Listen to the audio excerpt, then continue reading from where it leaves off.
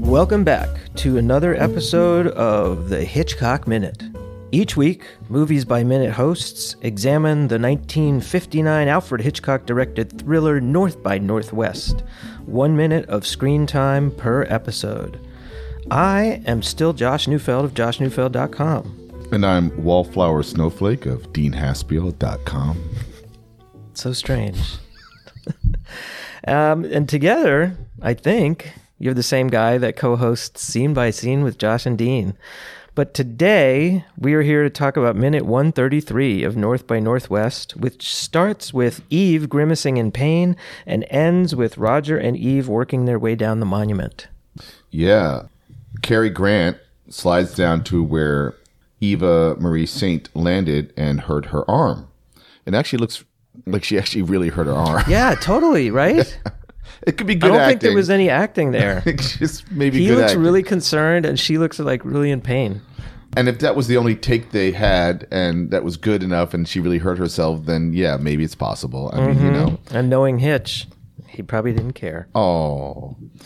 And, you know, she expresses pain and removes yet another article of clothing. And it made me start to wonder. What did she? I didn't catch that. Yeah, she takes off like the jacket portion of her outer wear or whatever that she's wearing. And last episode, she lost her the shawl. The episode before that, she lost her shawl, and then last episode, she lost her handbag and her heel. Right, and her heel. You're right. So it's slowly like a little but surely, striptease. it's becoming like. And I started to wonder if Hitchcock was directing his own version of a sex scene, because she's also just moaning and in pain, and he's like, "Come on, come on." Yeah, and we know that this is, if you've seen the movie, you know this is slowly building towards a crescendo, a climax, a climax of sorts. And so I think he was kind of directing a sex scene throughout all of this. That's very interesting, because I was going to mention that the only dialogue in this entire minute is, "Are you all right? Come on, all right, come on, come on, come on, come on." And the next minute, there's no dialogue at all. So, well, I think we figured something out here. Yes. The henchmen continue to climb and crawl down Mount Rushmore. There's this great shot of 3 of the president's profiles as Martin Landau dangles on the side and loses his flashlight and his footing. He falls down the precipice like a Raggedy Ann doll and clings to the edge, which is actually it's really impressive, the stunt work on that moment, because it just feels so real. And you're like, there's no way he's going to catch on, and he does. And that gets back to some of the photography, which I think they did a combination of like matte paintings and photos of the actual monument and compositing, and then creating, their own sets. So it's a really, for that time period especially, it's very impressive. It's fantastic.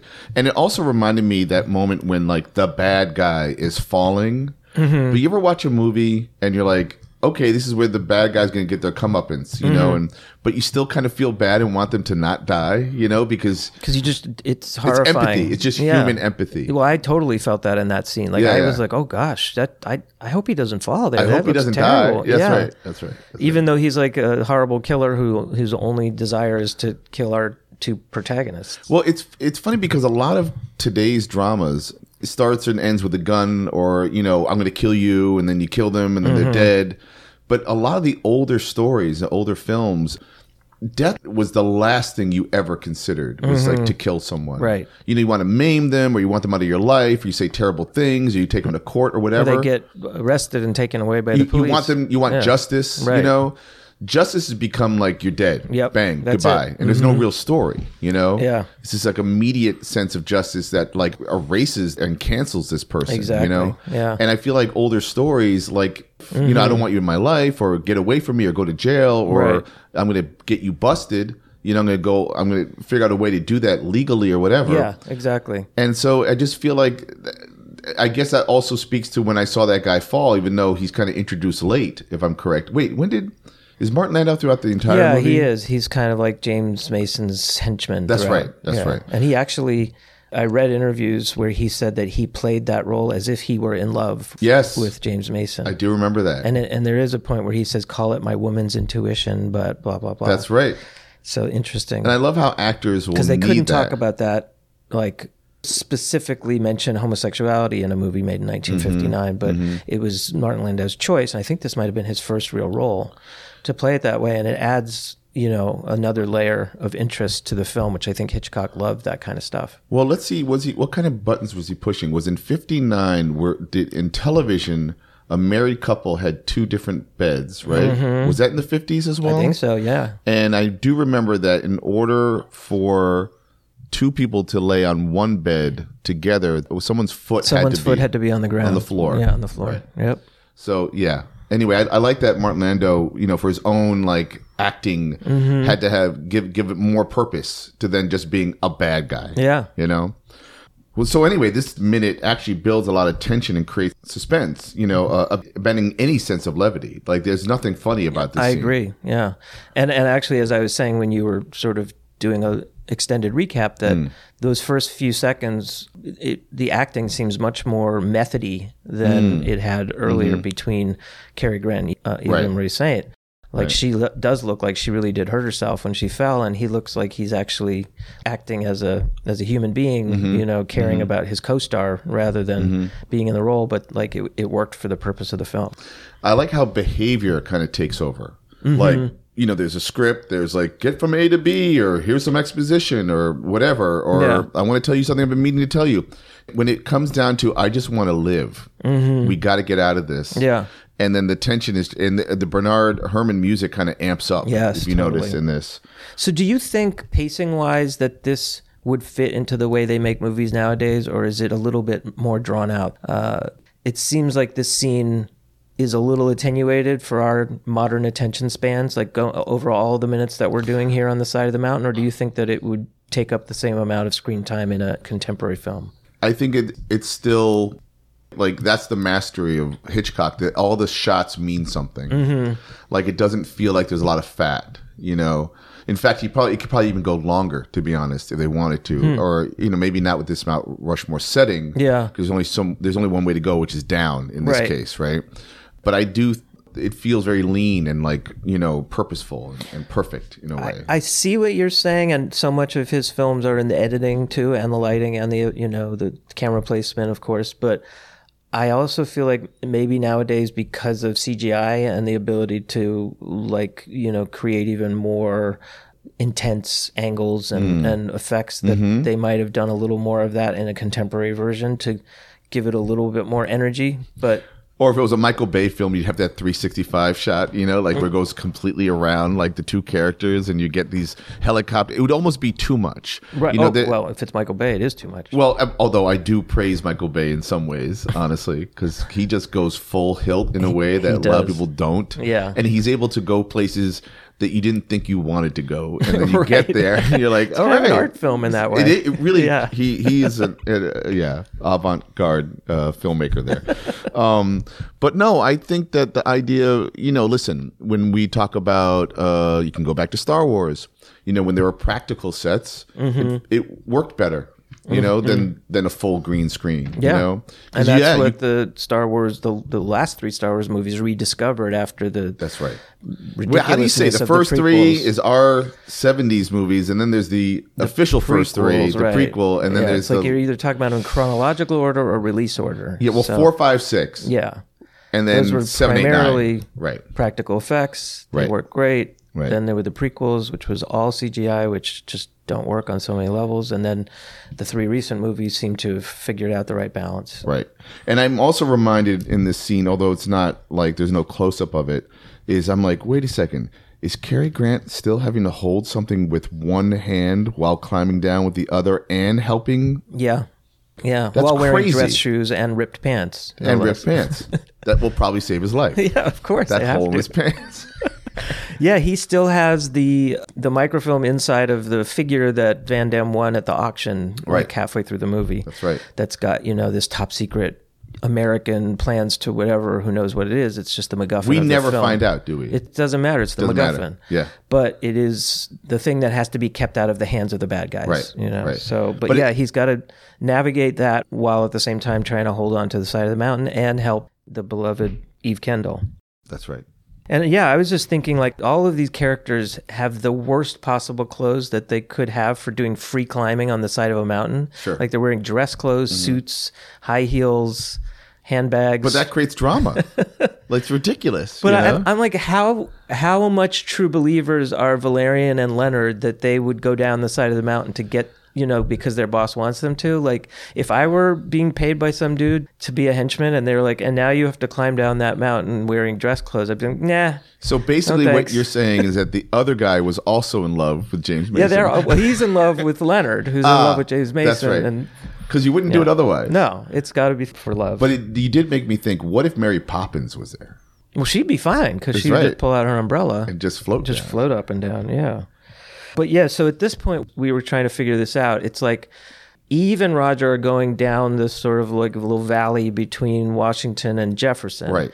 And Valerian, I think his name is Valerian Steele, the second henchman, the one who's in love with Leonard, is going down the other side of Washington's face. He's actually in the worst spot in a way because he's like Washington starts the four heads, and he's like at the farthest point of it. Right. So what is his end game? Well, I was looking there's that one shot where you do see the bust of George Washington in between, and I was wondering, is there a way to maybe cut them off at the pass? Like if he goes, like if they meet underneath his chin, the chin, and then he can like do what he needs to do from that point of view, possibly. But then again, apparently he must believe that there is.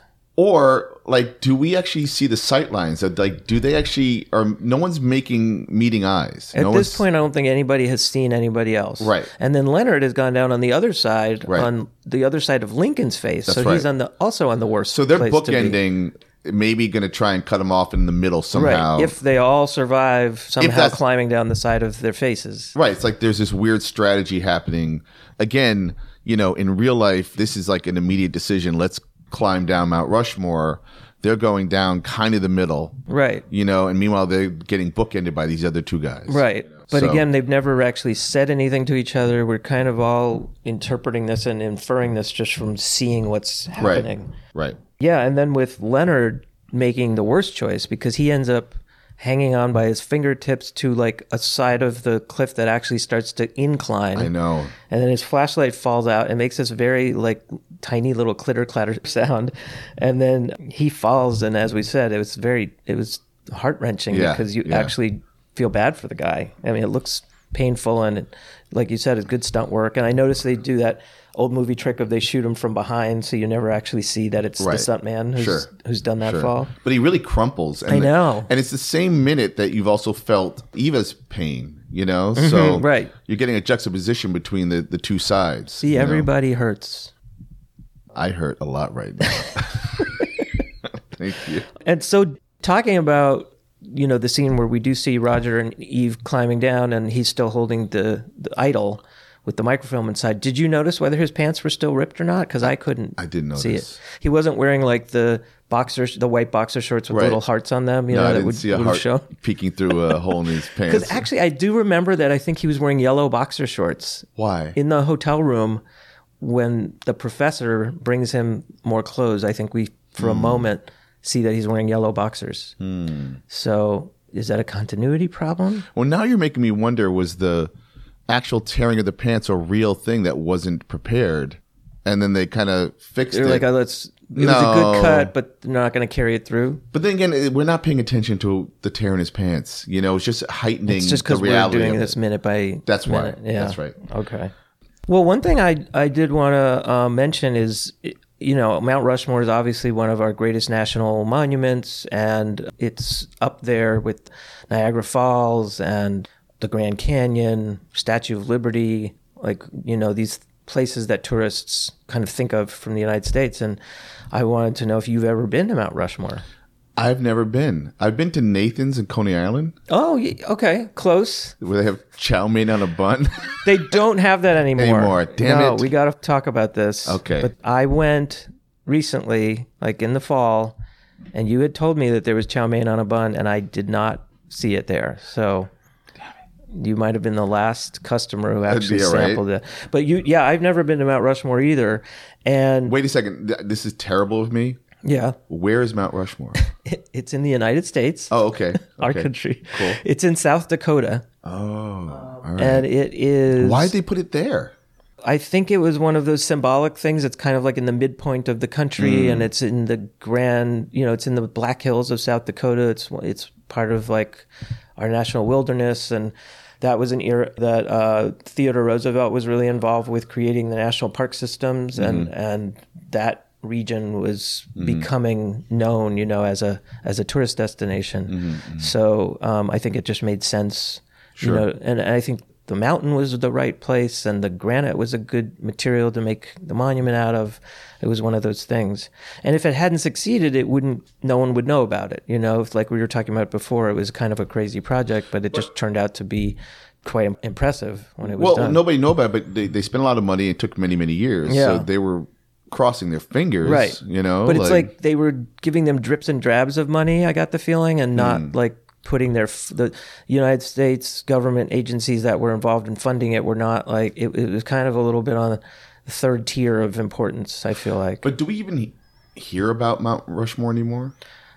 Well, like, you mean like news? I mean, maybe because we live in New York City. Lincoln sneezed. Well, maybe because we live in New York City that, we see and hear about the, Statue of Liberty a lot. Sure. You mean like if there's a renovation going on or something like that? But like, I guess it's just a tourist thing. Yeah, it's a huge tourist attraction. It is. Okay. Yeah. I think a lot of people who live in the West and the Midwest make an effort to go there, and lots of foreign tourists. And do you just view it from afar? Do you go up on it somehow? Yeah, you can't go up on it, which we talked about earlier, that there's it's basically, raw mountainside up there, and people are forbidden to climb it. Okay. But right. there's a whole trail down below it and a special viewing area, and it's a national park, and it lots of parking and all that sort of stuff. And I think it's a pretty impressive site, and it looks great. Like, one of the reasons it was chosen was because it gets maximum sunlight exposure on that cliff face, so it looks good like at many times of the day. And then at night, I think they light it up and they do special,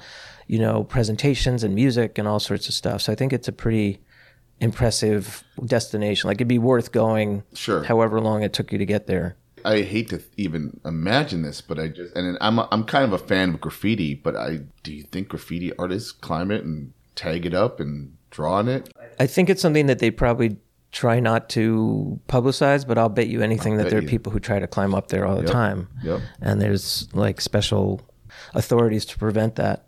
But the other thing, that kind of bums me out, because I did, when my wife Sari and I were traveling, we moved from Chicago to San Francisco at one point because she was doing a writing fellowship, and we drove cross country, and we actually drove through the Black Hills of South Dakota, and for some reason, unknown reason, we never thought of going to Mount Rushmore. And that really bums me out. And the other thing is, near there, only about 2 hours away, is Devil's Tower National Monument, which was, of course, the site of the epic moment of Close Encounters of the Third Kind. Oh. And I would love to have seen that as well. And then Deadwood, the town of Deadwood, which was, of course, the origin of the great David Milch television series, is also in that same area. So that's three great, entertainment properties that all So there was gold, a lot of gold around there. Then. Yeah, at one point it was a big gold area. Okay. Well, I have a question. And actually, I meant to bring up last time, but I'll probably do it in the next episode or toward the last, is this little story I wrote that I never drew. Right. That involves Mount Rushmore. But you know what? I should probably print it up and just read the quick synopsis of it, because that would be a lot of fun. Oh, that would be great. Yeah. So do you want to do that at this episode, or you want to save it? No, not now. Later. So today's Wednesday. Right. So either the Thursday or Friday, or you want to save it till next week? Yeah, whatever works. Okay. I'll find it. Have you ever climbed the side of a mountain? I have friends who do free climbing and have, climbing is like a big thing. That is something that has never appealed to me and actually petrifies me to even think about it. I don't have a fear of heights per se, but the idea of climbing up the side of something with the strong possibility that you can fall and die is so not appealing to me. I'm missing that gene. I feel the same way. I mean, I would do it if your life depends on it, but I didn't choose to do it. Yeah. But I have climbed many a tree. Oh, okay. Did you ever climb trees? Yeah, sure. Like get pretty high up there? To get high? No. Oh. Climbing up high on a tree.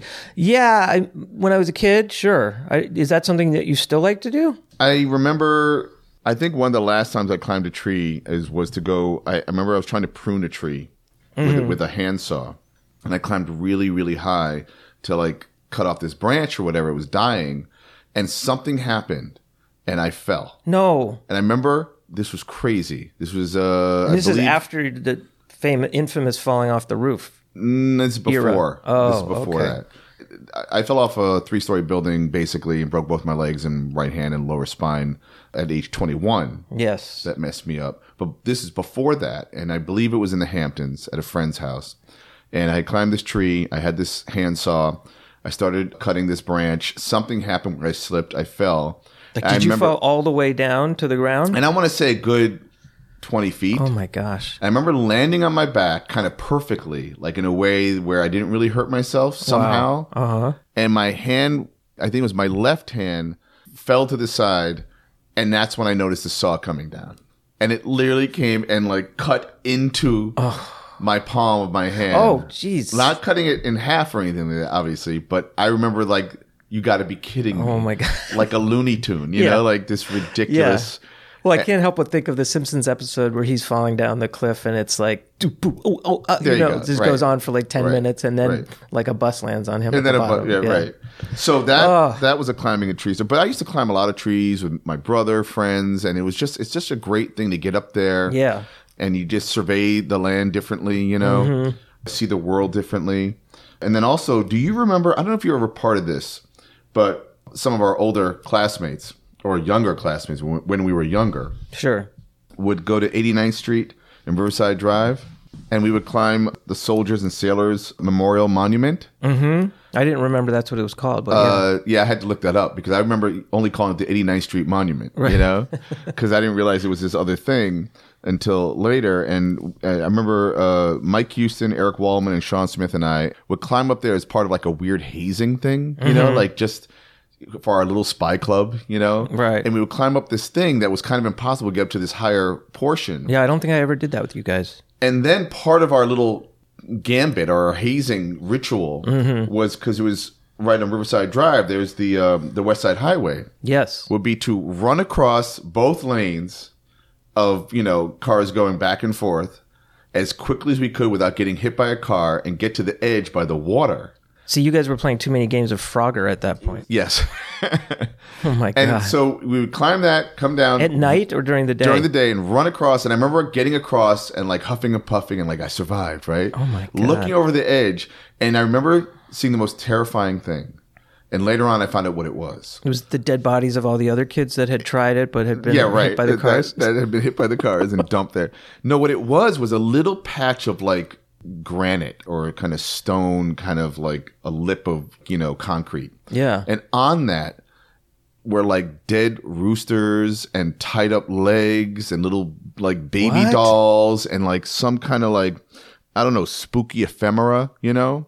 And it was all like in little bowls or little areas that had looked like they'd been burned or something. What? And then I remember, this is before Google, I remember asking about it around or whatever. And they're like, oh yeah, that's Santeria. I was like, what's Santeria? Oh. And people used to go on the side of the highway over here and perform these little Santeria rituals, which again, I don't really know the definition of that. It's like in the Dominican Republic and other Spanish-speaking Caribbean nations, some of them follow that religion. And I don't know what it was doing, like what kind of sacrifices. Like, yes, ritual sacrifices for wishes, for good luck or good and health like and stuff. Wow. But I remember like thinking, that's dark. Like, oh, I just did this amazing thing. Like I survived, you know, not getting hit by a 1,000 cars. Just to see like this terrifying, like, you know, burnt offerings, you know? Right, which you have no idea what it means and why it's there. What the hell was that? Yeah. Yeah. Oh my gosh. It's like your own little Hitchcock film. The beginning of one. Yeah. Gee whiz. So what about you? Anything, did you climb anything? Well, just to contextualize that story, it's important for the listeners to know, if you haven't heard our podcast, that Dean and I went to high school together in New York City back in the 80s. That's right. And we were both comic book artists, and we still are today, but we went to LaGuardia High School, then called Music and Art, and we made our own comics. And some of the other guys he mentioned also, in fact, all of them also made comics. So we were all sort of in the same little club. And that area where the 89th Street Monument, the Soldiers and Sailors Memorial Monument, is in the Upper West Side. Right, which where you grew up. Where I grew up. Yeah. And when I met Josh, you were living in what part of Brooklyn? Kensington. That's right. But in terms of climbing, I lured you back to Brooklyn. So there we go. But yeah, in terms of climbing stuff, like, yeah, when I was like, you know, probably that sweet spot age of like 6 to 10 years old, I would go to this. That was when I was living out in Southern California. And I used to go to this daycare center every day after school. I would like walk there myself and like hang out there until my mom was done with work and she picked me up. And they had a eucalyptus tree, a bunch of eucalyptus trees in the back that are really fun to climb. They kind of have smooth bark, so it doesn't like, it's not rough when you climb, but it's not so smooth that you slide off of it. And they're big trees, you know, big sturdy trees. And there was like what seemed like a super high tree that had like a tire swing hanging from it. And so we would climb up the tree and then climb out onto the branch that had the tire swing and then climb down the ropes of the tire swing. And there were fences there that outlined the whole thing that we would climb up. And it all seemed like really daredevil-y at the time. And then I went back later when I was like in my 20s and everything was like 3 feet high. I know. Oh, I guess I wasn't like risking my life like I thought, but you remind me, we used to play this game called Tag No Touch, and we'd go to parks that would have all kinds of things you could swing on and jump on, and the whole point is you couldn't touch the ground. You can only touch like the objects. Well, you're like running away from whoever's it at the same time. And you're running around. And I remember there was, I think, the 86th Street Park. I think we were playing that too. Like I didn't know that was what it was called, but that I remember that. Tag No Touch. Yeah. That was That's my favorite funny. game, man. So even though you were in the East Coast and New York City and I was out in the West Coast, we were all playing the same games. Yep. Oh, brings a tear to your eye. Well, can we tease next episode? Do you know what's up next with the first image? Can you pull it up? The next episode, yeah. Let's tease that up there. And we're soon coming to the end of this movie. I know, we are so close. That's definitely one thing, you know, different about movies today is there's no extended credit sequence because all the credits were like at the top of the movie in those days. Right. So they just like show the last scene and then at the end it's over. So we still have some pretty juicy minutes left, and I think we're going to pick up next episode with Roger and Eve still hanging off the side, and I think they're going to be confronted with the guys who are after them. But one thing we did talk about was there's absolutely no dialogue at all in the next episode. So, but no worries. We'll still find stuff to talk about. Well, actually, if I may, and this is something you can elaborate on in the next episode, is that I see sometimes people get upset when certain actors act in a movie and they're like, there wasn't enough dialogue for them. And they did a lot of acting with their face or their, physical. And I'm like, that's all written. That is text. That, You mean in the script? The script isn't always talking. Sure. Yeah, and you got to storyboard it, and you have to plan it all out visually, and the actors still have a lot to do, even if they're not saying lines to each other. Well, did you see The Irishman? Yes. So Anna Paquin's character, the daughter, I know that some people criticized that she didn't have enough to say. And I was like, are you kidding me? She was saying so much with her eyes and her behavior. Yeah. And that was the dialogue. And it wasn't just Anna Paquin. It was the actress who played the younger version of her, too. That was one continuity that they carried through. And I thought that was great. And then I saw people were like, they don't write enough. And I was like, what are you talking about? The writing was all there. Like through her good acting. Point. Yeah. Yeah. Anyway. When are we going to do the Irishman minute? That would take like how many years to get through that? Did you see the Golden Globes? I did not. Okay, so Ricky Gervais made a joke about, how they'll show a clip of the different movies that are up for the award, for best movie. They said, okay, we're going to show a clip for The Irishman. It's only 88 minutes long. It's a small portion of the movie. That's right. That's hilarious. So that about wraps up minute 133 of North by Northwest. If you like what you hear, maybe you'd like to hear more of what Dean and I do, our stylings, such as they are. We do a show, what was it called again? Scene by Scene with Josh and Dean. And the first season, what do we talk about, Josh? The movie American Splendor, the life and times of Harvey Picar, who we both were artists for. You might be interested in checking out that podcast where we break down the movie into chunks of about 5 minutes each or so, and talk about each one in depth and go into a lot of details about the struggles and joys of being cartoonists, as we were both illustrators for Harvey Picar on American Splendor. So check that out. That's at scenebyScenePodcast.com, and we're also on Facebook at Scene by Scene with Josh and Dean. Remember, you can find the Hitchcock Minute podcast, on Apple Podcasts and Google Play, or at the main site, hitchcockminute.com. On social media, we're at The Man on Washington's Nose, on Facebook, and on Twitter at Hitchcock Minute. So join us here tomorrow for the next episode of the Hitchcock Minute.